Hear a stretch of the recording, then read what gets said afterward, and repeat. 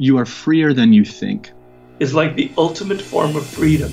You expound upon that freedom to develop on this planet. True freedom comes from within. It's the ability. Thinking to myself, I can help you or I can destroy you. Man, as a two-time felon, I work really hard, and I've been a life learner. When things are feeling tough, let yourself be surprised. The world favors risk-taking. Welcome to the Freedom Pact. Welcome back to the Freedom Pact podcast. Today's episode is with the delightful Elizabeth Grujon. Elizabeth is the definition of self-made in Hollywood, and she's here today to talk about themes such as self-compassion, meditation, mindfulness, and more.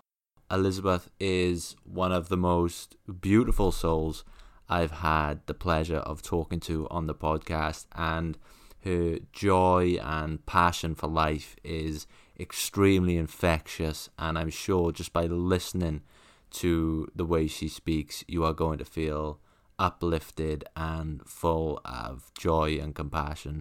So let's get straight into the episode. Elizabeth, welcome to the Freedom Pact. Thank you. Thanks for having me. Very exciting. My pleasure. Now, I want to center this episode around mindfulness and meditation and things like that, but I first want to talk to you about how you built your incredible career. What was your childhood like, and was acting always the dream?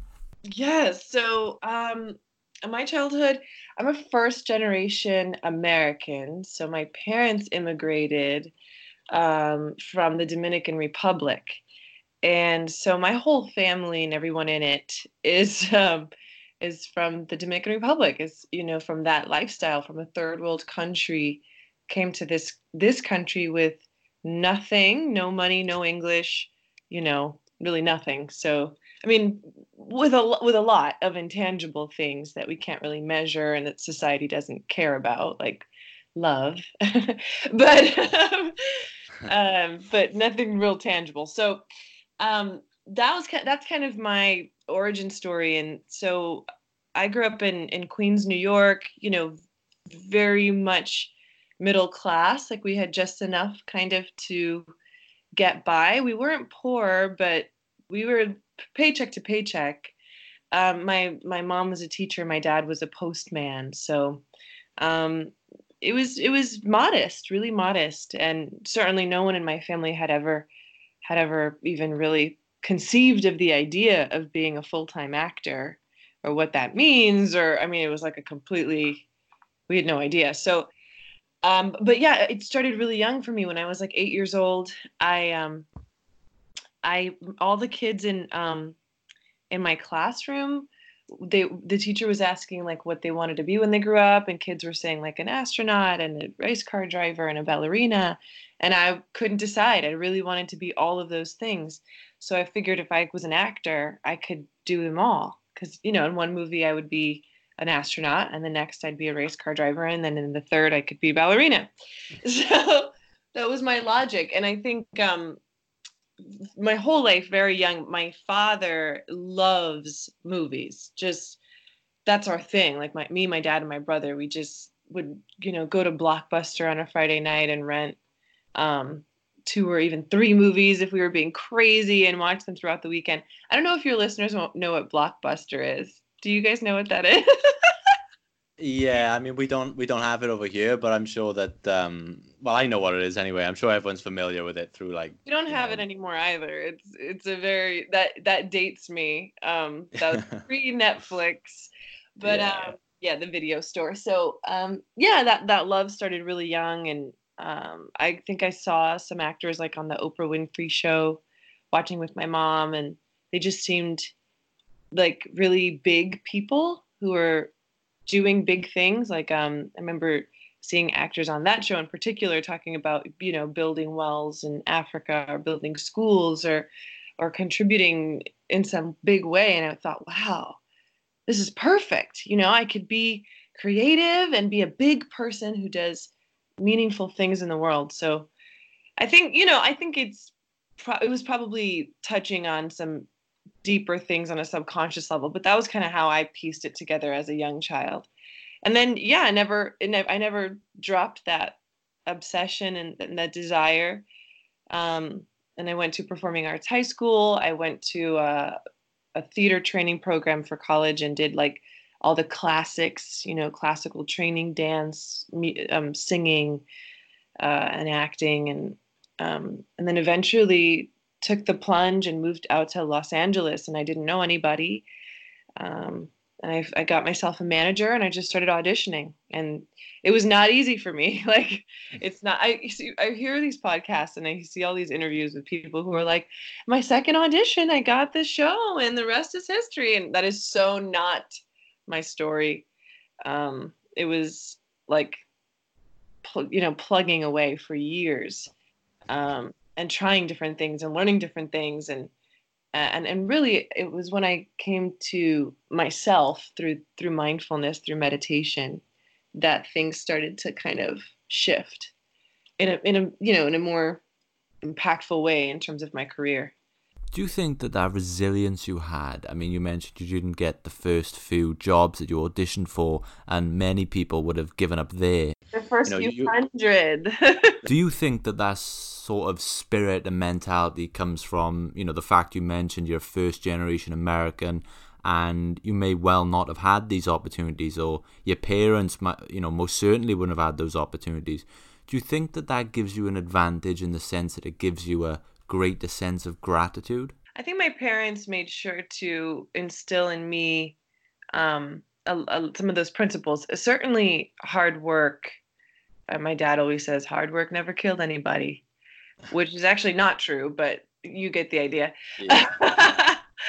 And a sense of gratitude, keeping your eye on what's really important and not getting distracted by the noise, or even the successes, the material things. Like, my parents were really big on that. In particular, my father, he has a bit more of a spiritual bent. But as far as me, I didn't know any different. Like, I was just growing up like this little brown-skinned child of immigrants in America. I didn't know to compare it to the Dominican Republic. I've never even been to the Dominican Republic, actually. So it's not like I had that firsthand experience, but I think my parents did, and they were huge on that.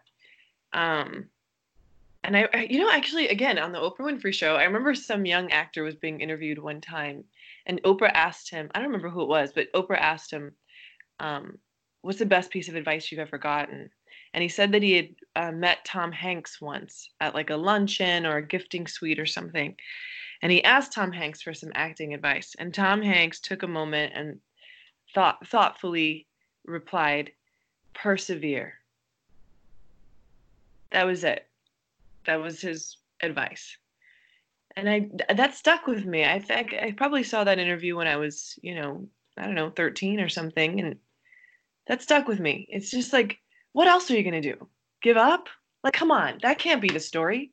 Just keep pushing. I mean, we hear it all the time from actors or motivational speakers or spiritual gurus or we know this. And so when it comes down to it, it's like every rejection, every no, everybody saying, for me, it wasn't like people saying like, oh, you're never going to make it, or you just don't have this. Or it was more people being like, we don't know why this isn't working. Like, you're so great. We totally believe in you, but just not this time. Or you were really great in the audition, but no, not this time. So it was just, which is even more annoying because it's like some mysterious misalignment. But every time that happens, it's like, okay, well, that's going to have to just fuel me and give me more volition to do it and get it and be it and prove everybody wrong, or prove everybody right who believes in me and just can't quite put their finger on me yet. Or, I can't live with the idea that I was bested by rejection or something, So you mentioned that decision you made to up and move to LA, and Of course, there must be so much risk involved in a decision like that. You know, there's the chance that, you know, it may well not work out, or, you know, it could well work out. You have no idea. You're essentially gambling with your life and your livelihood. What made that decision so easy to make in the end? At the time I was in my early 20s, and I always knew I wanted to be a movie star. You know, like, again, when I was 8 years old, I was like, oh, okay, I'll just be Denzel. I'll just Julia.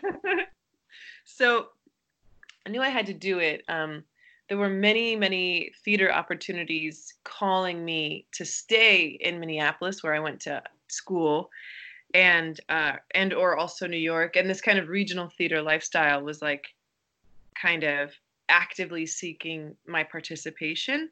And so I had to come to a point where I said no.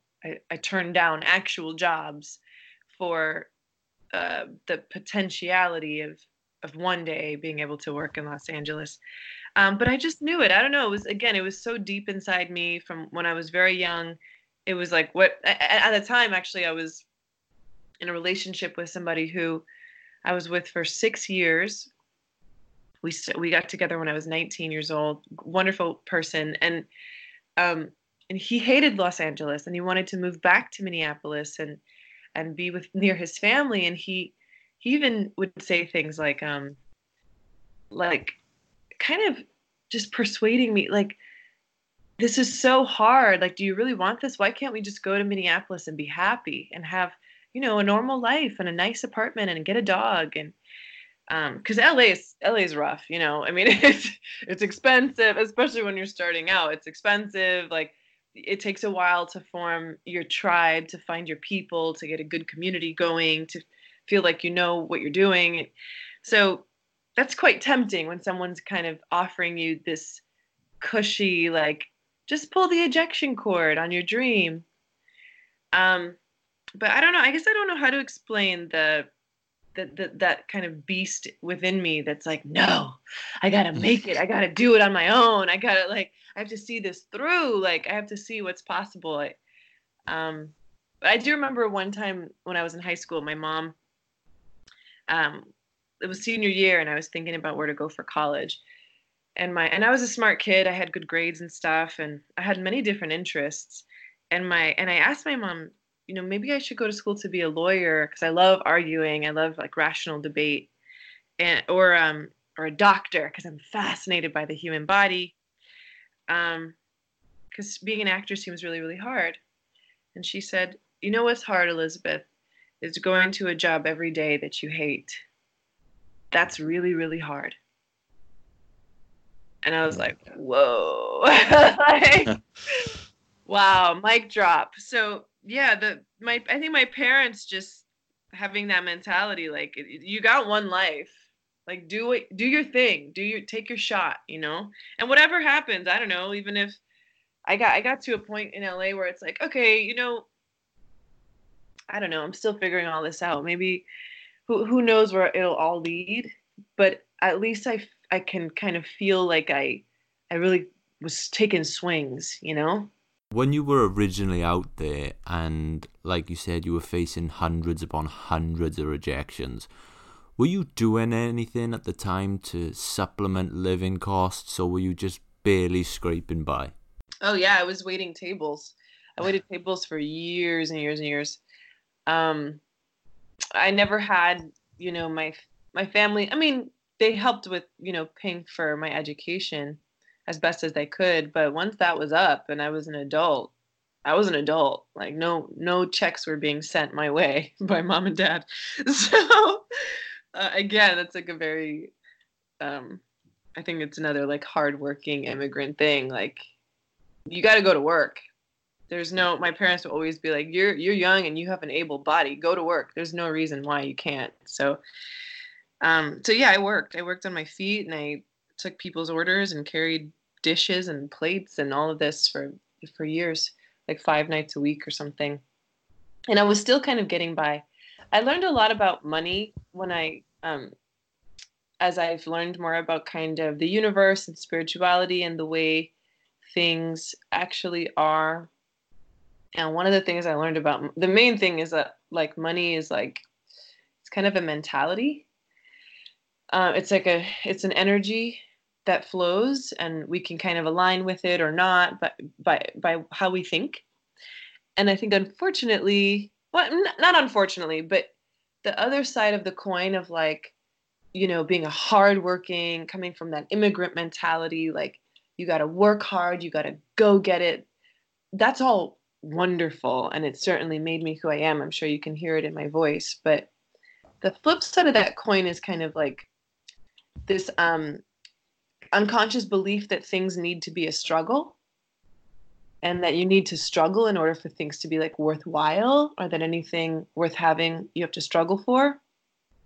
Again, maybe there is some truth in those statements, but I find that things flow to me a lot easier when I swap those out for like other thoughts, like money comes to me easily. I receive easily. This doesn't have to be that hard. I can just like kind of glide into my jobs and my situations, my circumstances, if that makes sense. For sure. And in a career like acting, how do you strike a balance between doing work that's going to pay the bills and doing work that's going to bring you fulfillment and make you truly happy? How do you make your decisions, you know, balancing those two factors? Well, to be 100% honest with you, paying the bills makes me happy. Yeah, that's a great answer. It really does. It really does. So, yeah, I don't know. I'm certainly an artist, and I love, you know, doing things that are meaningful and thinking about things in a meaningful way, regardless of what I'm doing. I hate feeling really cheap, like I'm doing something just for money.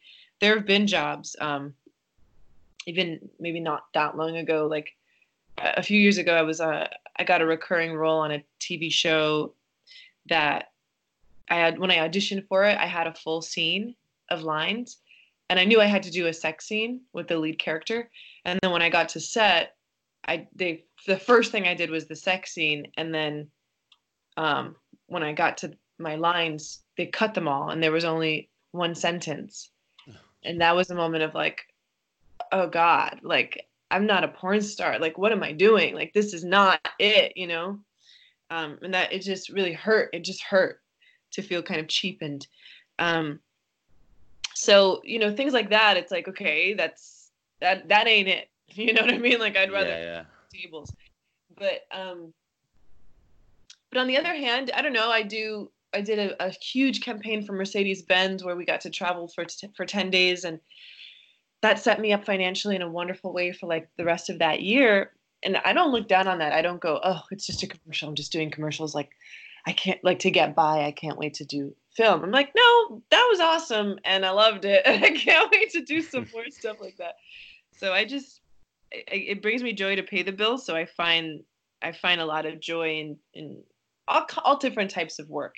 On your website, one of the things that struck me was on your About section, you define yourself as the universe unfolding in ecstatic wonder about itself and more than the sum of my experiences. And you also suggest that this is true of us all.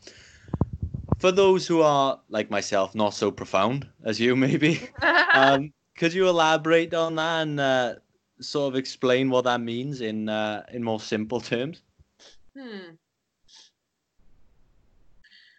Well, I think what I was pointing at is that we're more than the stories we tell about ourselves in our mind. Like, we all have this set of like rehearsed stories that we repeat over and over, like hundreds and thousands of times a day in our minds. Like, I am Elizabeth. I am the daughter of immigrants. I am an actress. I am Dominican. I'm a woman. Those are in relative terms, those things are true. But when we practice mindfulness, when we practice meditation, we start to realize that there's more than that. And it creates kind of a more sense of like an openness and an open space for kind of more possibility. and this is all quite a difficult thing to explain or conceptualize, because that's the point, is that it goes beyond concept and language, because concept and language are of the mind. But I did the best I could in the about me and on my website. It's like hinting at the idea, because I say things like, I'm joyful and I'm full of rage. I'm courageous and I'm terrified. The idea being that, like, I'm not one thing and it's changing, and it kind of in a subtle way encouraging the reader and reminding myself to identify more with this sense of awareness of what is arising right now, rather than the thing that's arising. So I can be kind of this, like, witness consciousness, some people have called it, of like, oh, okay, anger is arising, joy is arising.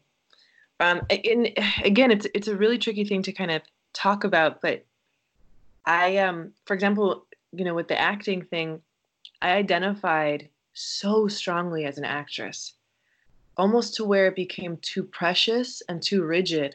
Like, that was such a huge part of my identity that I had to prove myself as an actress. When I went into audition rooms, I think people could feel that sense of gravity to how much it meant to me and how seriously I took it. And I would get so frustrated because friends of mine who had never acted a day in their life and were just like, whatever, just like vibing it out, figuring it out, would go into auditions and get like really big roles on big productions, and and I was there like, I have a degree in acting, I have studied it, I have done every beat of this character, and I wasn't even getting the call back. So that would confuse me, and I started one of my main mentors in the mindfulness and meditation space is a teacher called Chandresh, friend of mine from India, and he was one of the first people I really started going deep into practice with, and he would guide us in this meditation where he just repeats the mantra, who am I, who am I, who am I, and he guides you to kind of watch the answers enter and exit your field of awareness, like, I'm an actress, I'm a la la la, and just let them exit, like, just kind of soften. And that was really big for me. It was actually quite scary to drop or even soften the identity of being an actress. But when I did, it was really powerful. The energy moved, and I was like, oh, I'm much more than that. I'm this living being, this breathing creature here. I'm alive. And I think so when we soften our stories about ourselves, it opens us up to be able to change and not repeat patterns so much, and also to feel into our aliveness, and that's pretty cool. I think it's been big for me. At what point in your life did you start exploring these ideas and this way of thinking? How old were you? I probably started walking toward practice around like age 26 or 27. It may have been around age 25 when my best friend bought me the book The Power of Now by Eckhart Tolle. Yeah. Yeah, classic. Then that blew my mind. It's really cool. Have you read that book? Yeah, I do have it, yeah. Did you have that experience when you were reading that book where, like, you actually felt a shift in your consciousness? Like, you were reading it at the right time for you, where your brain was like, oh. Yeah, no, I know what you mean exactly. Me too. It was really big. That bit where he talks about the how much empty space there is in every room we're in, how much silence there is. I got that. Like, I was like reading the books, laying in my bed, and I was like, oh shit. So would you say that, I mean, I guess those would be two mentors you've mentioned. Are there any other mentors that you continue to learn from? Absolutely, yeah. My main teacher in mindfulness in particular is a woman called Heather Preet, Prete. And she has some wonderful online offerings, online meditations and things. Although, to be honest, there's nothing quite like sitting with her in real life. She teaches here in Los Angeles. She comes from a long 20-year history of training and teaching in the Buddhist compassion practices, Tibetan Buddhism, and then segueing that into secular mindfulness. So taking out kind of the rituals and iconography of Buddhism, but keeping the principal teachings. She teaches at UCLA. UCLA has a great program for mindfulness as well, the Mindfulness Awareness Research Center, if people are interested. But yeah, Heather is an ongoing close friend and mentor of mine. And I also really love the book, The Untethered Soul by Michael Singer. Have you read that book? No, I haven't. Oh, I'm so excited for you. You've got to check out that book, The Untethered Soul. That's another, in the same kind of sphere as The Power of Now, in terms of when you read it and when you're ready for it, it really opens up. It can open up like new doors in your consciousness. It's a really cool book. Cool. I've just actually made note of that now. So yeah, you read it, please email me and let me know what you think. Now, aside from the things that, you know, meditation and mindfulness has done for you in terms of your career, I wonder what it has done for you as a person, as an individual.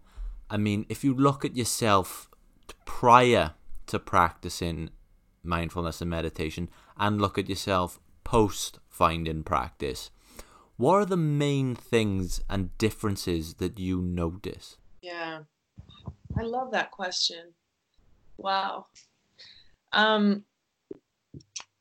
It has made me more grounded and present and resilient, particularly in the sense of being able to hold space. Like, I feel like before, like my entry point, my kind of conditioning when I came in was like super codependent, people pleaser, really anxious. And I don't know, that my teacher, Heather, she always says, like, if we're like in fight or flight mode, we can't really help in a crisis. You know, the people who are like super compassionate, you know, like hypersympathetic, no boundaries, you know, highly, they call themselves, and I'm one of these people, highly sensitive person, empath, an intuit, this type of person. Without any practice, you're just like if somebody's like, you know, calls you crying or something, or is like super freaked out, or has had an accident, or has been diagnosed with an illness, your response is like, no, I'm crying, I'm so upset with you, like, oh my God. And that's really sweet and all, but you can't really help if you're thrown into your parasympathetic or your fight or flight response. So I think that was a bit how I was. And that's how many of us are when we're highly intuitive, highly sensitive people. And no one teaches us these things in the West, you know, like self-compassion and mindfulness. And so we have to figure it out the hard way. And first you have to go through I had to go through years of like toxic codependent relationships and self-sabotage and stuff. So I think that I've seen a marked difference in certainly in those ways. The quality of my relationships, my romantic relationships, the patterns have changed. And that's because of time spent sitting with myself and giving myself a lot of the things that I need, that I was seeking outward. And then this isn't a mindfulness thing, but I was kind of touching on like the money thing, or, you know, Louise Hay is another inspirational person, her affirmations, and Abraham Hicks, just learning a little bit about like, all right, how can I use my mind to help me instead of like get in my way? And that has resulted in me having a lot more success and being more comfortable and not having to serve tables anymore. And then I think, with myself and really with others, I see a marked difference in terms of if somebody, is going through something or needs to get something off their chest, or a friend, or, when they speak with me now versus before, I'm not giving them advice. I'm not telling them what they should do. I honor others with the great honor of saying, I don't know what's best for you, but I'm here for you. I love you. That's a big thing. When we don't know any better, I was like, back in the day, I was like giving advice, like kind of, it's just a less skillful way of being. It really is. Okay, so for someone who may be listening to you speak right now and they're thinking, Elizabeth sold me on the benefits of meditation, mindfulness. I want to start, but I don't know how. I'm not the spiritual type. It looks complicated. I don't know where to start. I don't know what that first step is. What or where is the easiest, the most basic place that they can start to practice these things? How simple can it be to start out? Yeah. I love that. Yeah, because it's so true. Like, it can feel so hippy-dippy and so complex. I really like the idea of starting with 5 minutes. 5 minutes in the morning. This is what I did. I sat down for 5 minutes on my carpet on a pillow, and I literally set an alarm on my phone for 5 minutes and tried to, for 5 minutes, just bring my awareness to my breath and my body and the present moment. And then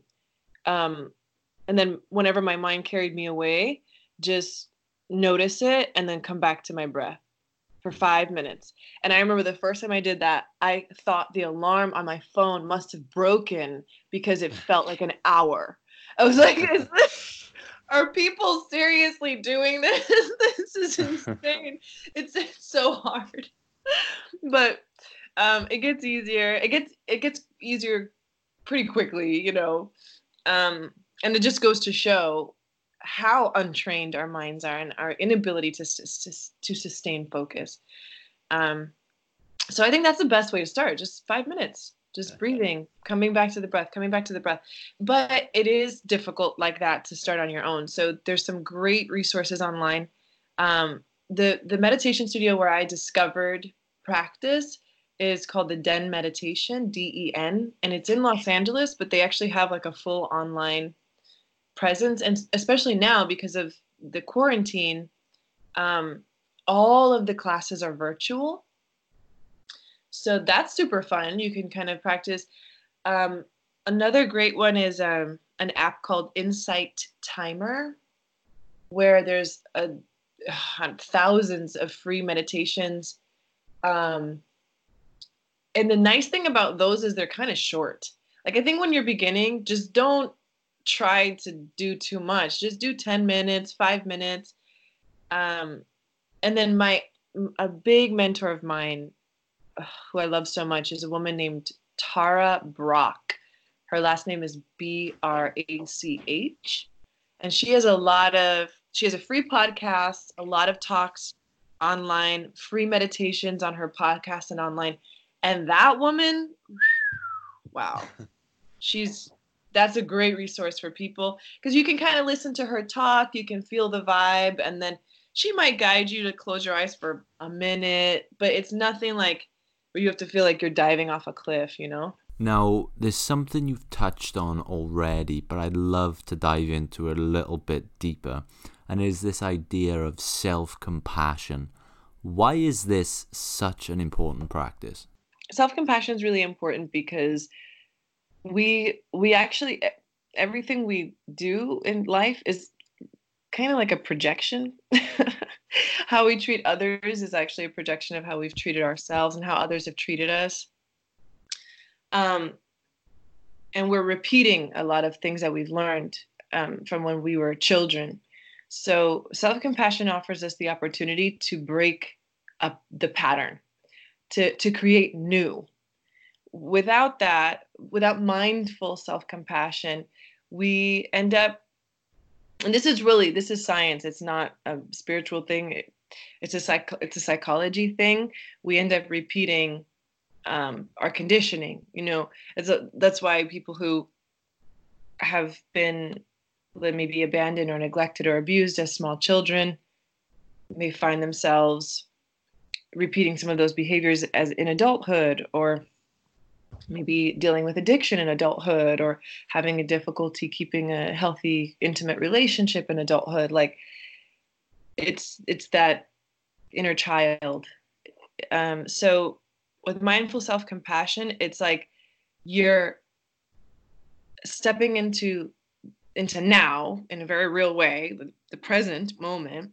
And then in the present moment, you're actually interacting with these parts within you that have felt perhaps quite neglected or ignored or abused even. And we all have them. No one gets out of childhood totally unscathed. And that's by design, actually. That's the point. No one's childhood was supposed to be perfect. There's no such thing as a perfectly aligned parent. This is a skill that we're supposed to cultivate, and we actually need to have. And when we do that, we can start to offer outward to, our partners, to our children, to our community, something a little bit more skillful, a little bit more useful than maybe the cross wiring that we had gotten when we were kids. Am I making any sense? Absolutely you are. And just to add on to that question, for the people listening at home and myself that may struggle with this and really want to work on it, what are some of the ways that we can practice that self-compassion on a daily basis? What are the first steps we can take? Yeah, well, just checking in with yourself. Taking a deep breath and just kind of checking in. Like, how's my body? Where is there tension? All right, my shoulders are a little tight. I can soften those. Oh, okay. Just kind of checking in. How am I doing? When's the last time I had a glass of water? Little things like that are super helpful. And then we can take it further. If I sit on a daily basis these days with the quarantine and everything kind of being changed in my life. It's not as consistent as it once was and as it will be again. But anyway, sitting and just checking in with yourself physically, taking a deep breath, and then maybe taking it a step further, checking in with your inner world. Like, how are you doing? How you doing, sweetheart? Thich Nhat Hanh talks about it. He's the Zen master, a Zen master. And another, oh man, what a guy, what a mentor. He talks about it as, it's like the big brother, how the big brother interacts with the little brother who scraped his knee. It's like you have the 5-year-old who just scraped his knee and it's bleeding and he's crying. And the first thing you say isn't like, you shouldn't have run so fast. Why didn't you be more careful? That's not how we treat a little one who's hurting. We say, oh, sweetheart, I know that hurts. Come here. I got you. I'm here. I love you. And so we can start to treat ourselves in this way, but we don't.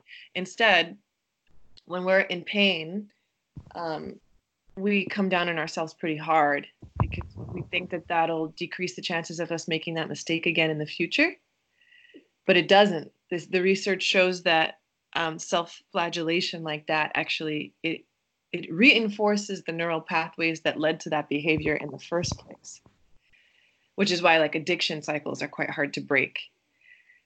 So it's like the shame and the punishment, that's actually not helping. So we have to find a way to kind of, not be angry with ourselves for being angry, or not be afraid of fear, like to break it's really a trip mentally, because you're like, all right, I'm trying to outsmart myself in a way. But the simplest way to look at it is taking that deep breath, dropping down into your heart center, and coming at yourself with this kind of heartfulness. Again, like the big brother. Like, what do you need right now? I think that brother analogy is a fantastic way to sum it up, because I guess thinking about it, that self-talk is something that people just, you don't really give a second thought to, really. You don't stop and think about that sort of thing. Yeah, no kidding. Actually, I've told this story a couple of times, but it was such a big moment for me. And just, again, relating to the acting thing, my teacher, Heather, who I mentioned, she had been teaching me about these things that we're talking about. Like, okay, I can, oh, there's a person in here. Like, and this person deserves love as much as any other person on the planet. So I started practicing in that way. Yeah, mindful self-compassion. One day I was driving in the car and I started to have anxiety. Another thing, very important thing about anxiety, it's like a check engine light in your car. It's just your body going, hey, need a little attention here. We look at it as a bad thing or some kind of mental disorder, but actually it's a very healthy body signaling to you, hey, I need some attention and care. So I had learned this. And I was like, oh, okay. I was driving in the car and I had some kind of low-grade anxiety. Like my heart just started pounding a little faster. The butterflies in my stomach, my throat started to tighten. But I had practiced a little bit, enough to be like, oh, something's happening. The check engine light. Let me go check what's up. And so still while in the car, I just took a breath and I just kind of checked in with myself. Like, what's up, sweetheart? What's going on? And this little voice from like deep down inside me was like totally freaking out and screaming, what if I never make it as an actress? What if I'm not good enough and I never get on a TV show? And I was like, oh shit. You think that? Some voice in there is afraid of that. I didn't know that. But if I didn't know that and that was kicking around, then isn't that kicking around when I go into an audition? Or when I work on the material, or when I show up on set? So this is what I mean when I go, oh, there's stories that are floating back there that have, up until we start practicing, been kind of unexamined. And really, they're not threatening. They just need a little love and attention. And the really wonderful reminder that, like, you don't have to believe everything you think. Like, just because a little voice in me is screaming, that doesn't mean it's true. And so I just interacted with it again, like the big brother and the little brother. Like, oh, okay, I know that's scary. I'm here for you. And then I think that right there empowered me in a new way the next time I went into an audition room. And that's really when things started to click in my acting career. It's absolutely amazing to me to think that deep down there are these anxieties and these insecurities that we're almost not even conscious of, or we don't pay enough attention to even realize that they're there. Yeah. And it's human nature, it doesn't mean that anything's wrong with you, or it's actually like, I think all of us, like every single one of us. And there's this very human one that I think is at the core of all of it, which is like, I'm not worthy of love. Something's wrong with me. Tara Brach calls it the trance of unworthiness. And it's really widespread. It's just human. It's just biological. It comes from our fear of dying and of being left behind by our pack, by our tribe. So it's like, this is our work to do, and we can go in for 5 minutes a day. You can start with 2 minutes a day, whatever. Like, you can just take a deep breath and maybe put your hand on your heart, or just give yourself like a little soothing touch. And just that, I think it starts to open the door, make that change possible. And then what's really cool is when you start to imagine, like, oh, okay, what would I be like without that thought? What does Elizabeth look like and it's not about banishing the voice, like, shut up, go away. It's actually like loving it, like, oh, sweetheart, I'm here for you, and holding it and caring.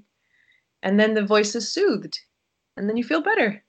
And then what does that Elizabeth look like? walking into rooms, into audition rooms, onto set, or into relationships to go on a first date and be this kind of like soothed person who thinks they're worthy of love. Like, that sounds pretty great. I think we need more of that in the world. I think that brings the mindfulness and meditation full circle perfectly.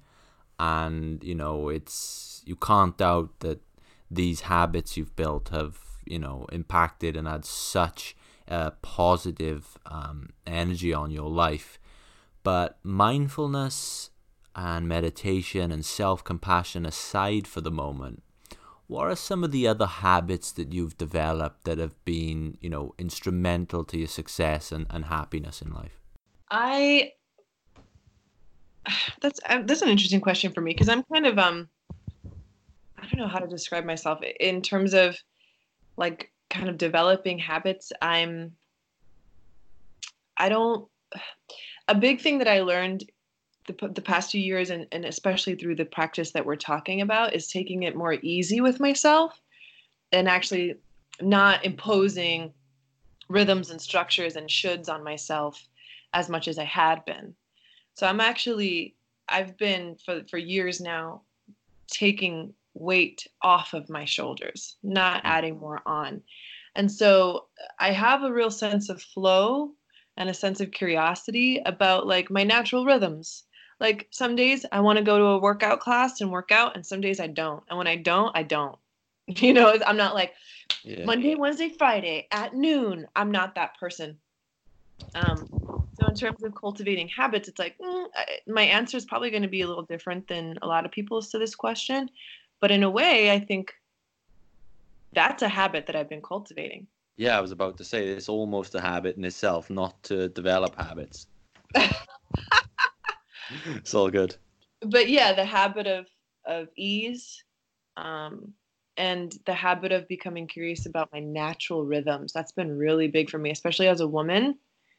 Like, you know, there's a lot going on that we don't know, we don't see. And again, as an empath or someone who's intuitive, or, you know, someone who's very sensitive, people who are listening to this who are that way, they know who they are. Those type of people, it's like our habit is resting when we're tired.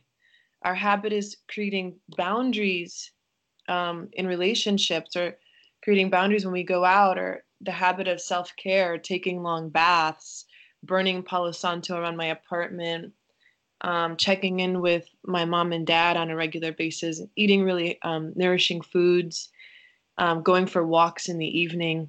You know, there's a real kind of sense of ease to my life. But yeah, that's kind of how I like it. So now we move on to, you know, the final 4 questions, and the first being, if you had to issue a challenge to our audience listening right now, something they can take from this podcast and implement into their life this week that's going to, you know, in turn better their life somehow, what would your challenge to our audience be for this week? I would challenge everyone listening to this to take 5 minutes in the morning every day to care for yourself and your body. That could be sitting for 5 minutes and noticing thoughts and coming back to breath. That could be taking 5 minutes in the morning to just kind of stretch, you know, and just breathe deeply. But taking 5 minutes to go more deeply into the body and soften the mind in a caring way. That would be so epic if everybody did that. Oh my God. And come find me on my Instagram and tell me all about it. I'm sure they will. You mentioned at the top of the call, The Untethered Soul. Are there any other books that you've read that have had an impact on your life? Oh my gosh, yes. So The Untethered Soul, I also mentioned The Power of Now. I love A New Earth, also by Eckhart Tolle. Yeah. The book A Return to Love by Marianne Williamson, which is basically a succinct version of A Course in Miracles. And there's this tiny little book by Deepak Chopra I really like called The 7 Spiritual Laws of Success. So cool, so helpful. I will do my best to put those in the description for everyone as well. Yay! Are there any societal rules or societal norms that you love to break? Oh my God. Sorry, that's a really deep question. All of them. I think for me, like, I've learned how valuable it is to say no. Say no to an invitation, say no. As Tracy Ellis Ross says, no is a complete sentence. In particular, as a woman and as a woman of color, it's huge. We have to learn that. We have to learn to say, no, I'm not doing that. I don't want to do that. No, thanks. And then again, as a woman of color, as a person of color, the question of societal norms or society's image of you or the way society is projecting things onto you, our conditioning through society, it becomes a very different question. And it becomes really even more of a Herculean feat for those folks, those marginalized folks, to see themselves through the eyes of love and worthiness. So I feel like every time I sit down and practice as a person of color, I am breaking societal norms. Picture a scenario in which every person in the world is tuned in to the exact same frequency. You have just been given the power to broadcast a short but impactful message, and every person on this earth is going to hear it. What would Elizabeth's message to the world be? The thing that pops to my mind is, you are worthy. You belong. And you can choose to love instead of fear every moment. And that can be your gift to the world. Fantastic. That's a brilliant answer. Thank you for that. Thank you. This was like the best. Oh my God. Have you enjoyed the conversation? So much. I've done quite a bit of like different, podcasts and press and things. And normally we are talking exclusively about work stuff. So it's been really incredible I'm really curious to see how, your audience responds to it and if it resonates with people. And I really do hope that folks come and connect with me and let me know. Because I do these practices at home and it's kind of all kicking around in my head. So I'm curious like how it resonates with others. So on that note, where can our audience connect with you on social media and alike? My Instagram is the best place because I'm the most active on there. It's my name, Elizabeth A. Grujon. And I also have a website, www.elizabethgrujon.com. And my Twitter is at the Eli Gru, the first three letters of my first and last name. But again, I'm really more active on Instagram. Okay. So that's the most fun place. Oh, and thank you so much. Thank you for your questions. I had a blast doing this. So, and I hope you and yours are all well during the quarantine and just taking good care. And that does it for today's episode with Elizabeth Grujon. Tune in Monday for another episode of the Freedom Pact podcast. Visit the website at freedompact.co.uk. Check us out on Instagram at Freedom Pact, and for video versions of the podcast, head over to youtube.com/Freedom Pact.